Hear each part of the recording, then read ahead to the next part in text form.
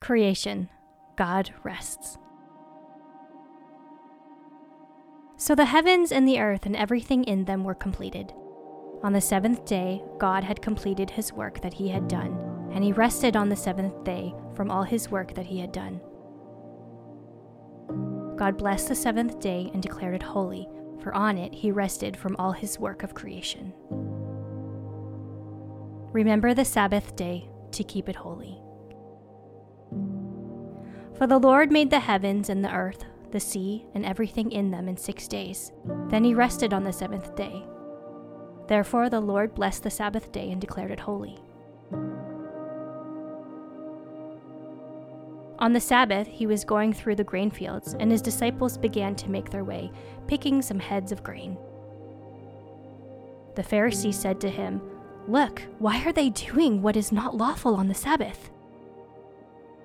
He said to them, "Have you never read what David and those who were with him did when he was in need and hungry?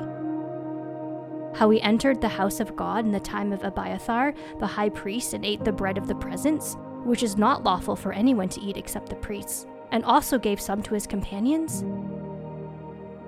Then he told them, "The Sabbath was made for man, and not man for the Sabbath.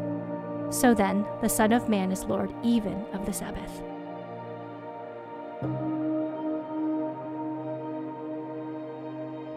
One Minute with the Bible is brought to you by the Christian Standard Bible.